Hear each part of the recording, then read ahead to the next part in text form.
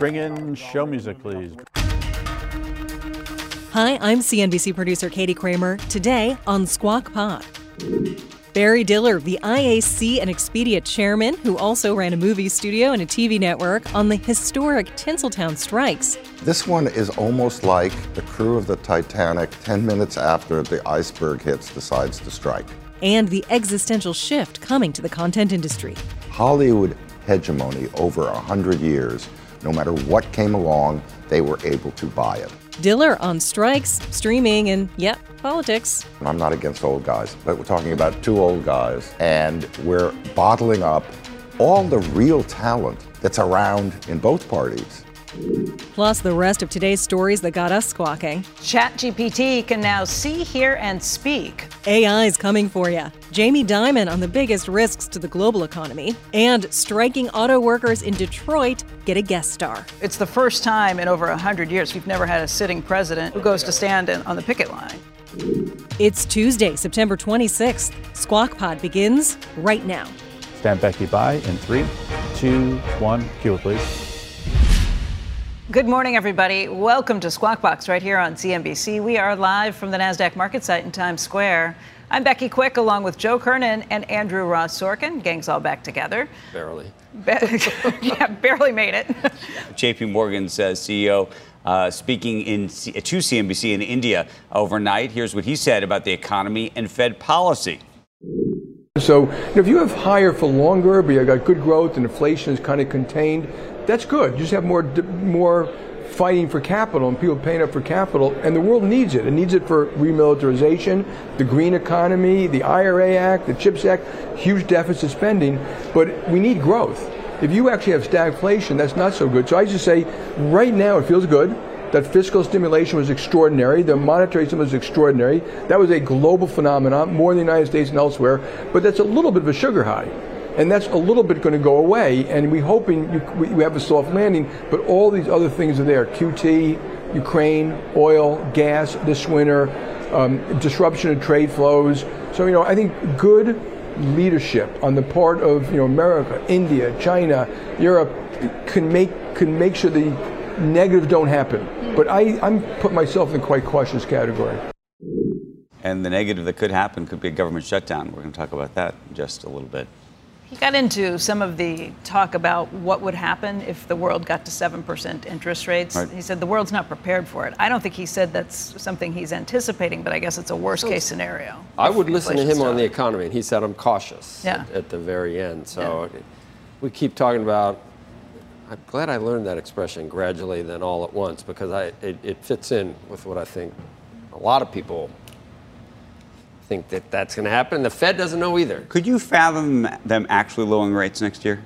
I don't know about lowering, but does that even make any sense to anybody anymore? The people like to say that we've seen the last. There's a lot of people that say that was it, that was the last one. This looks like you can't tell a pause from the last one until it happened.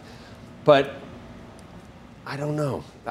The whole question is whether we're actually restrictive right now, in restrictive space. Are we in restrictive territory at 5.5? The question also is whether you have actually tamed inflation. And some of that is kind of out of our control to some extent. Jamie Dimon, I read through a bunch of the write-throughs on it. He's blaming geopolitics, the situation in Ukraine, what that does for energy prices, what that does for food prices, what you might see coming out of that. His commentary is if they're going to have lower volumes and higher rates, meaning lower volumes of energy supply, lower volumes of food, things coming through, and higher interest rates at the time, there will be stress in the system.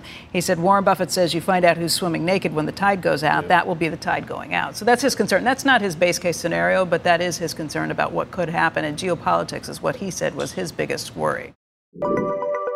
President Biden's traveling to Michigan this morning. He's actually going to join the UAW picket line. I think his possible rival in the 2024 election was ready to do it too. Well, so this is what pushed him. Donald Trump had been saying he was going to go there. The politics are if you lose Michigan, you're going to have a tough time winning the election.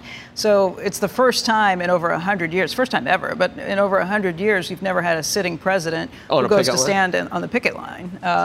But it is something that his chief rival was threatening to do. Exactly. And we had we had Debbie Dingell on last week, and she said, look, he could lose. I don't know if she said it on our air, but maybe she told me off camera, but she had said he could lose Michigan because Trump really resonates with the auto workers and other people there. So now he's there.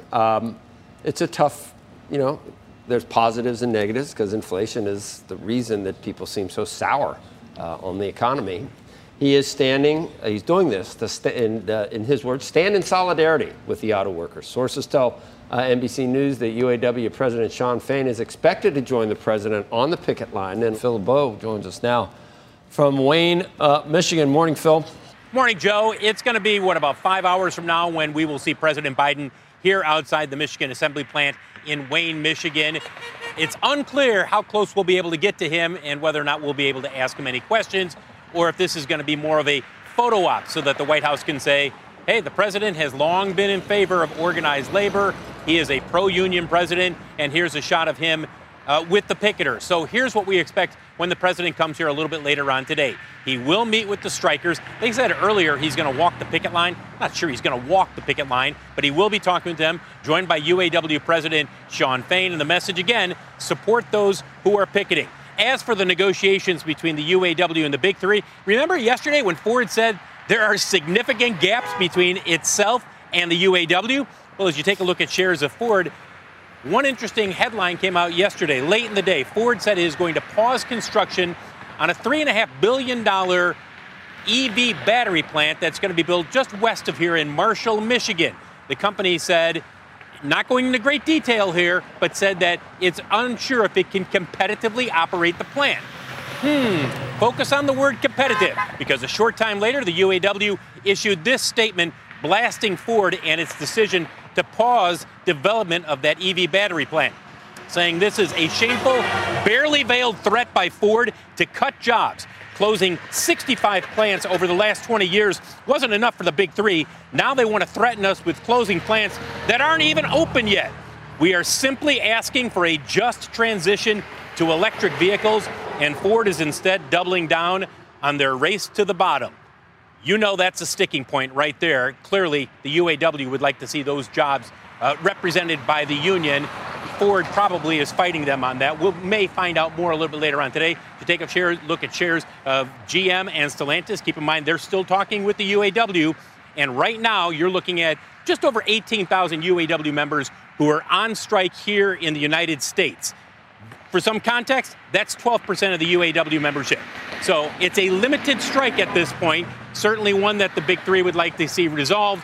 But that's where we are as we await President Biden visiting a little bit later on today. Guys, back to you. I don't know. That sounds like the ghost of Christmas future to me almost, Phil. I'm welcome to the, if they get everything that they want and make it that difficult, and then EVs take fewer people on the assembly line. I mean, it just seems like it's correct. A shrinking business, and there's going to be a Joe. Not to get into the details here. A lot of this comes down to whether or not the UAW will represent workers at EV battery plants. A number of these plants that are being developed and built are going to be joint ventures. They're not under the master contract of GM, Ford, and Stellantis. The UAW would like them to be under that. The difference is the Marshall, Michigan plant, that is a fully owned subsidiary of Ford. So the UAW, and this is just my sense here, reading the tea leaves of these statements, I think the UAW is probably saying, wait a second, if you own it and it's not a joint venture, it should be under that master contract. And I suspect that Ford is pushing back saying, nope, we're not ready to go there yet. So hopefully we'll find out more in the next day or two. It's not the China hawks who didn't want Ford to open this plant because they don't like the partnership with China that's causing this. It's the talks with the UAW. Well, the China component of this is a significant part. And there are more than a few critics out there who are saying, remember, they are licensing the technology for the batteries within this plant from CATL. And that has a number of people in Washington saying, wait a second, what's the relationship here? Are these truly going to be Ford employees, or will they be CATL employees as well, even though it's a wholly owned subsidiary by Ford? So this has been a contentious issue and a tough plant for Ford to first announce and then get built. They're in the process of having it built. Remember, they originally wanted to do this in Virginia. Governor Youngkin said, no, I don't want anything related with the Chinese auto industry here in the state. So now they put it here in Michigan. And yet it is at the center of what's going on here. You can't move. The big three can't move. The big three can't move to right-to-work states, really. That would be too hard, right? But other proposed new ventures, et cetera, can go to right-to-work states. Correct. And remember, they're joint ventures. So they're typically set up between a big three automaker and a Korean battery company. The reason this one gets so much attention is because Ford, working with CATL out of China, even though they're licensing the technology, that has a number of people in Washington saying, we're not crazy about that. Phil LeBeau, thanks. You're going to witness some incredible things today, I guess, with the president there on the picket lines, theoretically. All right, thanks. Well, look out, world, here it comes. ChatGPT can now see, hear, and speak. That is according to an announcement from OpenAI. It says that the AI model can understand spoken words, respond with a synthetic voice, and process images. The update, which is available in the next 2 weeks, allows paying users to opt in to voice conversations on ChatGPT's mobile app and choose from 5 different synthetic voices for the bot's responses. The company addressed privacy concerns, saying that the synthetic voices were developed using voice actors and not collected from strangers. Users will also be able to share images with ChatGPT and highlight areas of focus or analysis. Things like asking what kind of clouds are in a photo. But guys, I don't know if you're Iron Man fans, but this sounds like it's getting closer and closer to Jarvis, right? Tony Stark's AI assistant that becomes a walking embodiment and a real thing. I just knew he had a pole on his plane. That's all. What's this called? Jarvis? Jarvis. It's just a rather very intelligent system, but it's played by an actor who is, like the incarnation of an AI bot. This is like her. That doesn't seem right. So they didn't use a real. They didn't use real AI for it. So that's like cultural. But if this thing can see, hear, and think, you're getting a lot closer. Did I see what? Which? The movie Her. I did see part of that. That's the same thing. Phoenix, right? River Phoenix, or Joaquin, yeah. Used to be Leaf. I think the bigger deal here, by the way, is not actually the voice stuff, because the voice stuff, I mean, we can all say that. No, it's the thinking stuff. I think it's the image stuff. The idea that you can feed it an image and it will actually tell you everything that's in the image, how to fix it, how to work it. Because that breaks down some of our security protocols to this point. Well, it's a totally different approach to all of them. I mean, that's the mind-blowing part of the technology to me is that over the talk to it kind of situation. We've been dealing with Siri and Alexa and all that. So you saw that, Amazon just made this big investment in Anthropic. Yes, which we talked about this yesterday. Claude. Yeah. And so that's going to, I imagine that technology will end up on the other side of Alexa or all the kind of services as well. They also said that it'll help you give smarter recommendations for shopping and stuff too. But it's that level stuff with the Alexa that I think is the scary sci-fi stuff. Cheese will be next. Next on Squawk Pod, media mogul Barry Diller on the state of streaming. They said, okay, we're only going after this streaming because it's the golden goose. That goose already goosed. Netflix got it. The Hollywood strikes, AI, schmai. I mean, I'm so sick of it. And much more. We'll be right back.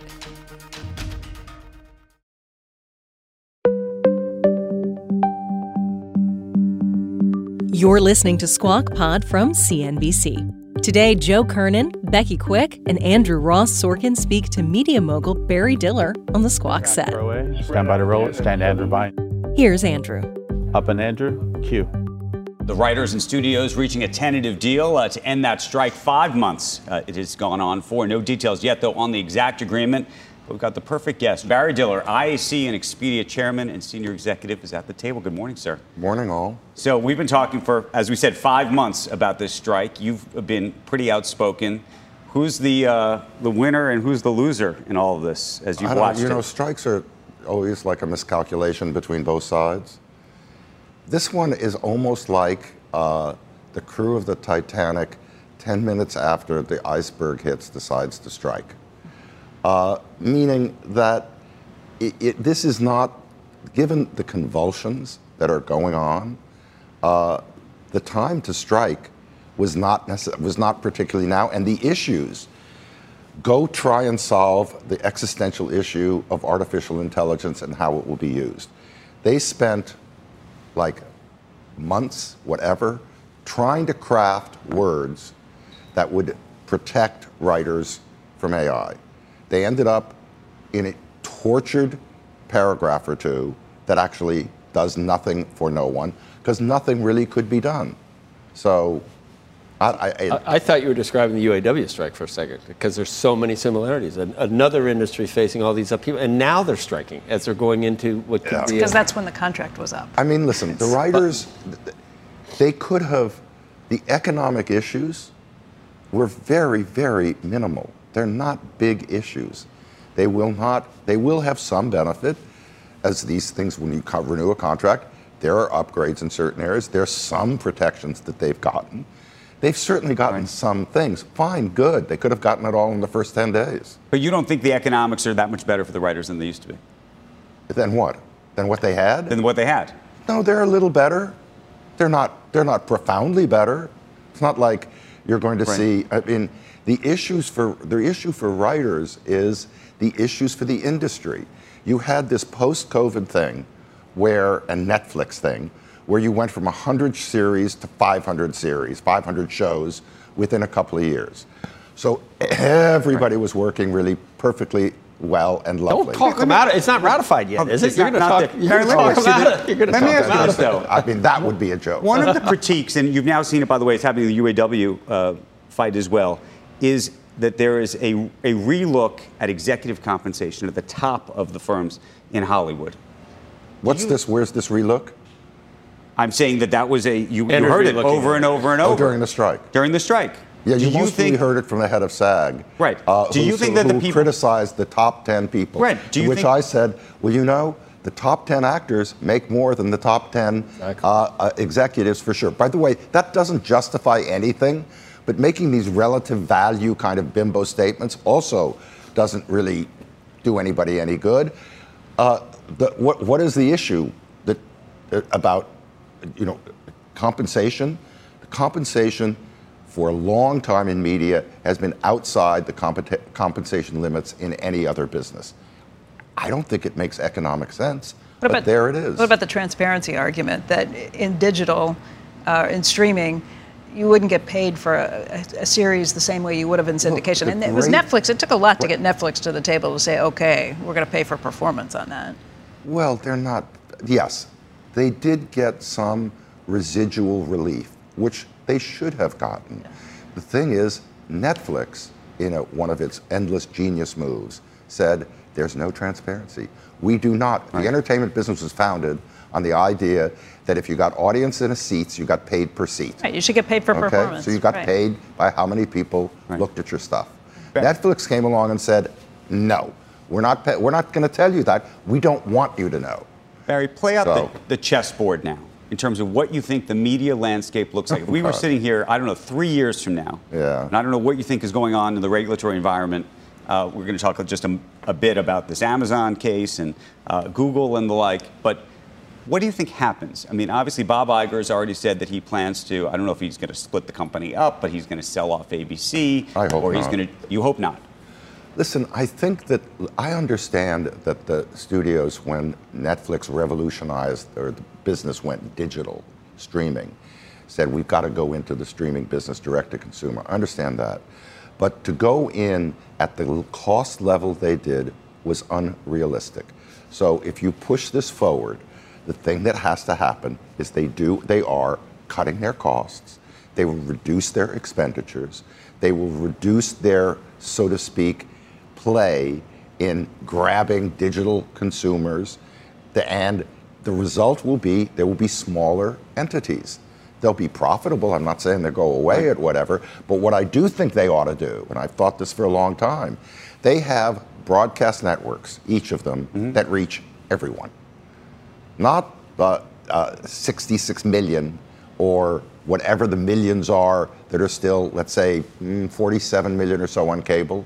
Broadcast networks reach everyone. Why not invest in your broadcast networks? Why not put some of your good shows, instead of putting them over here, put them over there? You control that. You don't control this because you've got a competitor that's already won the game called Netflix. So invest in that. Figure out how to make that cable bundle, which, by the way, the reason the cable bundle was destroyed was not really because of Netflix coming in on its own. It was destroyed because for 10 years, the producers kept jacking up the costs of each of their programs beyond anything that was realistic. The result is, when an alternative came along, people said, pull it. Let's pivot, if we could, to AI, because that was a piece of the strike. You didn't like discussion. that answer? I love the answer. I think like look, actually, we're in the linear business. And I love my bundle. I think it's fabulous if we can keep the bundle together. Of course you should. Of course the attempts should be made to take their owned assets, their old assets, and look to revive them. They can be revived. How? All right, sorry. No. That's like, they got horrible shows. They would say, how do we do it? They don't put anything because they said, okay, we're only going after this streaming because it's the golden goose. Right. That goose already goosed. Netflix got it. So it's not, by the way, that it won't at some point be a profitable business, but it's not a business by definition. So stop You funding. can't raise prices that high. Stop funding that stuff. The streaming stuff. Sorry? Stop streaming the streaming. Stop funding the streaming stuff at the expense of the old stuff. Is that? Well, by the way, fund both, though. Don't just simply say we're putting all our great stuff in order to get subscribers, because that's that goose. Yeah. You got a network, again, a network that is profitable, that has declining viewership. And why does it have? Because you don't put any hit shows on. Okay, but what do you do about the sports piece of it? So you have the traditional legacy companies that need sports, want sports, and have to bid against Apple, Yes. Amazon, Google. How does that play itself out when there are going to be companies that can play. afford to pay more and maybe irrationally so? It does not play. Meaning, what happened is the technology. I mean, Hollywood hegemony over 100 years, no matter what came along, they were able to buy it. They didn't invent cable news. Ted Turner did. They bought it. In other words, Warner's bought it. They didn't invent sports. ESPN came along, invented sports. ABC bought it. So they were able to suck up everything in the entire entertainment world until tech came along, and they ain't buying it. Right. So you have players, Netflix, Amazon, and Apple, that have vastly more resources than they will ever have. And that's the end of it. Yes. That doesn't And so mean, if you're Bob Iger doesn't with mean- ESPN, what happens? It doesn't mean that there's not competition. That you can't compete. You can, but you have to find other ways to compete. Does this mean the same thing for movies? So you don't. Lately, every studio, they make movies to put on streaming, and suddenly, I'm thinking AMC. I'm thinking I'd like to go to the. Just in Telluride, I love the movies. I love them, and I want to go see them. And I don't think they're all go straight to streaming. The terribly most expedient thing happened is when Warner's and Jason, during COVID, they had all these movies, and he said, I'm not putting them out theatrically, because there's no theatrical. I'm putting them on streaming. He taught the audience, you don't have to go to movie theaters anymore. And they're still in that mindset because people are going again. For the popcorn? To some degree, not a lot. Not anything to sustain a business. I'll just mention one other thing. So just a personal anecdote. So let's say you're Taylor Swift. They wanted to do this concert, and they go to the studios. All the studios are so in love with streaming and so jonesing so much to get that working that they said, we got to do it on streaming. So they totally went around the studios and went straight to AMC to do it because of the obsession with streaming. Yes, I think it's. And Netflix has already won, so they're all barking up the wrong neck of the woods. Goose gone mad. Let me ask about AI, because you have been quite public about your schmai. I mean, I'm so sick of it. You're sick of it? Well, but you were ready to sue. Oh no, you we're are going to do that. You're going to sue. But I'm just, the gobbling up of every piece of noise about AI infecting your toenails is not that it is not transformative. It certainly will be over time. But I'm just tired of hearing this kind of this hype noise. As to litigation. You were trying to put together a group of publishers. Yes. To sue ChatGPT and others. No, what we want to do is a very simple thing. Okay. Copyright. The copyright law has in it something called, am I boring you? Has something called fair use. Right. Fair use means that you can take an excerpt something, and not pay for it. Fair use needs to be redefined because what they have done is sucked up everything. And that violates, we believe, the base of the copyright law. All we want to do is establish that there is no such thing as fair use for AI, which gives us standing. Right. Once we have standing, then, depending upon how this works out over time, there is at least status. Right now, we have no status. They got all our stuff. How do you now, do it? Most companies have now said, as we have, our Dotdash Meredith, right. which is the kind of the largest publisher, we've said, you can't do this anymore. And they won't from now on, but they got all the old stuff. Yeah, do they have to pay you for that? So, if in fact, if you violate the copyright law, like you write something, you make something, and somebody takes it, literally appropriates it, we believe that is simple wrong. Okay, so that's in the copyright law. Once you get that, then at least you have standing. That's all we want to achieve. But do they have to pay you for that, or how do you make the AI? Well, let me ask you a question. If you have copyright on something, but what's there's some kind of exchange. Yeah. Now, right now, all these conversations that we're having and others are having with all of the chatters, they say, yeah, we're happy to make arrangements. What percent of zero would you like? Because there's no revenue. That's what I was going to ask you. So you've had conversations with Sam Altman, who's a friend of yours. Yes. He's also on the board of Expedia. Well, he was. Was on the board of Expedia. So here's Sam Altman. We let him off. You let him off the board. We let him off after he'd done us a number of great services. First of all, helping you with AI. But he helped us enormously. And you think of the next thing to pay attention to on AI is not search and chat and stuff like that. It's when it goes from research to action, when it can autonomously get things done for you. Right. Think of travel, being able to say, I want to go to Istanbul. It knows enough about you, enough about all of your preferences, that it can basically ask you one or two questions and then actually go and execute the transaction. Right now, it's research. When it turns to action, everything changes. Where I was going to go with this, though, is yes, if you can't get a deal with Sam, who can you get a deal with? We could make Andrew, we could make deals, and several deals have been made. They are meaningless. There's no revenue. Until you establish, and the thing that Sam and I disagree about, and have talked about, is he believes fair use allows him to take all of publishers' stuff. Right. We believe it doesn't. We think that can be adjudicated. Once that's done, everything changes. Barry, can I ask you about big news that I think surprised all of us last week? Rupert Murdoch announcing that he's stepping down. He's not stepping down. Well, okay, announcing that he's down. What do you think? He's out of it. I mean, you've known him for forever. He has 100% of the votes.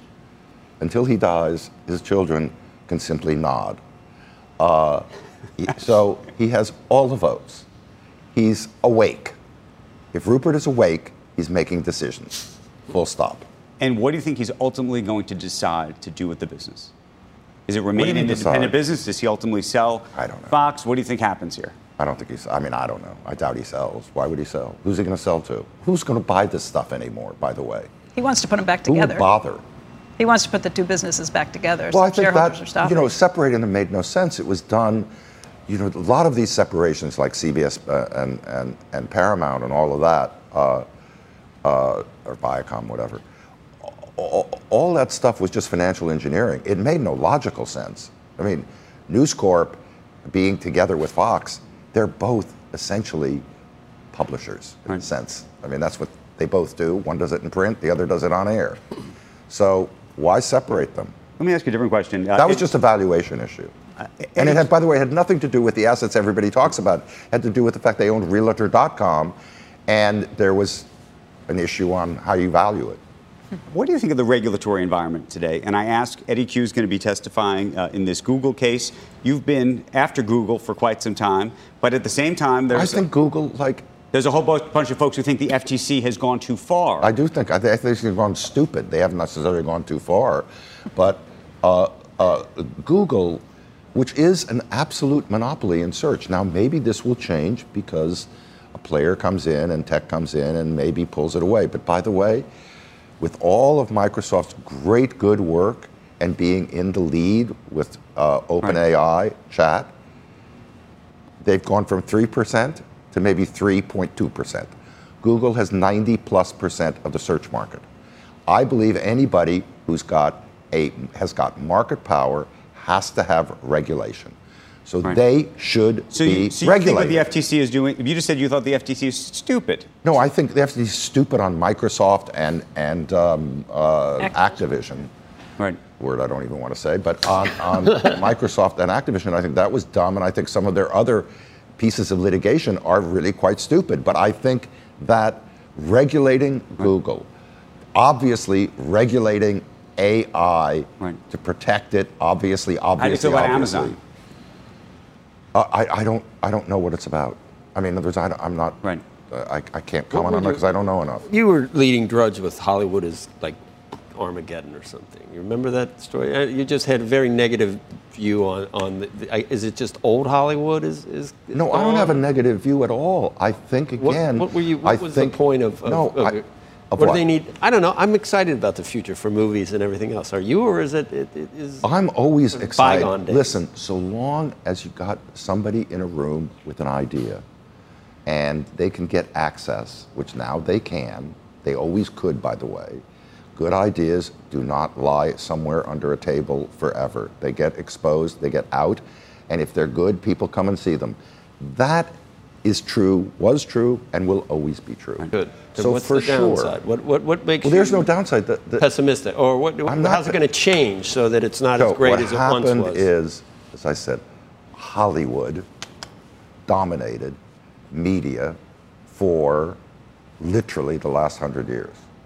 That is over. Those companies who did dominate it, the old studios, so to speak, they're not like they're going away, nor should they.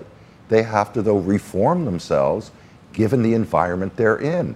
The environment they're in is absolutely different than anything they've encountered since they started. That's all. Before we let you go, I wanted to ask you about politics. You've been a very outspoken Democrat for a very long time. Leave me alone. And we just had these polls. No, we just had these polls over the weekend yes, that showed horrible. either Biden being even with President Trump, or in certain cases 10 points below President Trump. What do you make of that? I make it a very sad thing that here we are talking about two, and I'm not against old guys, but we're talking about two old guys, and we're bottling up all the real talent that's around in both parties. And I think that's just a very, very Are you sad suggesting thing. you think that Biden should not run? No, I don't think he should run. I really think, I thought, for whatever the hell my little voice is worth, which is zilch, I thought when he ran, he should have said, I am a one-term candidate. I'm here to heal the country. I'm here to get rid of the toxicity from that horror, and I will serve one term. So I thought that when he started. But do you think there's another candidate on the Democrat side that could beat Trump if you think Trump is the ultimate nominee on the other end? Look, an aardvark could beat Trump, to me, in an open, decent race. And should. He can't. I mean, I like Chris Christie. I like Chris Christie because he's in the fight, and I really support him and have in the fight. The idea that this man still stands is just shocking to me. I mean, it is, so it's a reality, and I guess I should pay attention to reality. But. There it is. Barry Diller, never want to hold back. Thank you, sir. Doesn't want either one. You don't want either one running, so but that doesn't Pardon me? help. You don't want either one running, so that doesn't really help. I'd like some new talent in the game, and there is some talent. How could you not want that?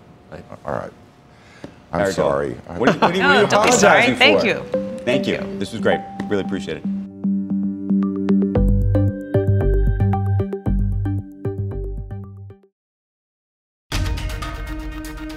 And that's the pod for today. Thanks for listening. Please tell us what you think of this podcast. You can find us on X, where we are tweeting. Our handle is @SquawkCNBC. Squawk Box is hosted by Joe Kernan, Becky Quick, and Andrew Ross Sorkin weekday mornings on CNBC at 6 Eastern. And Squawk Pod is available on Apple Podcasts, Spotify, Google Play, wherever you listen. Please keep doing it.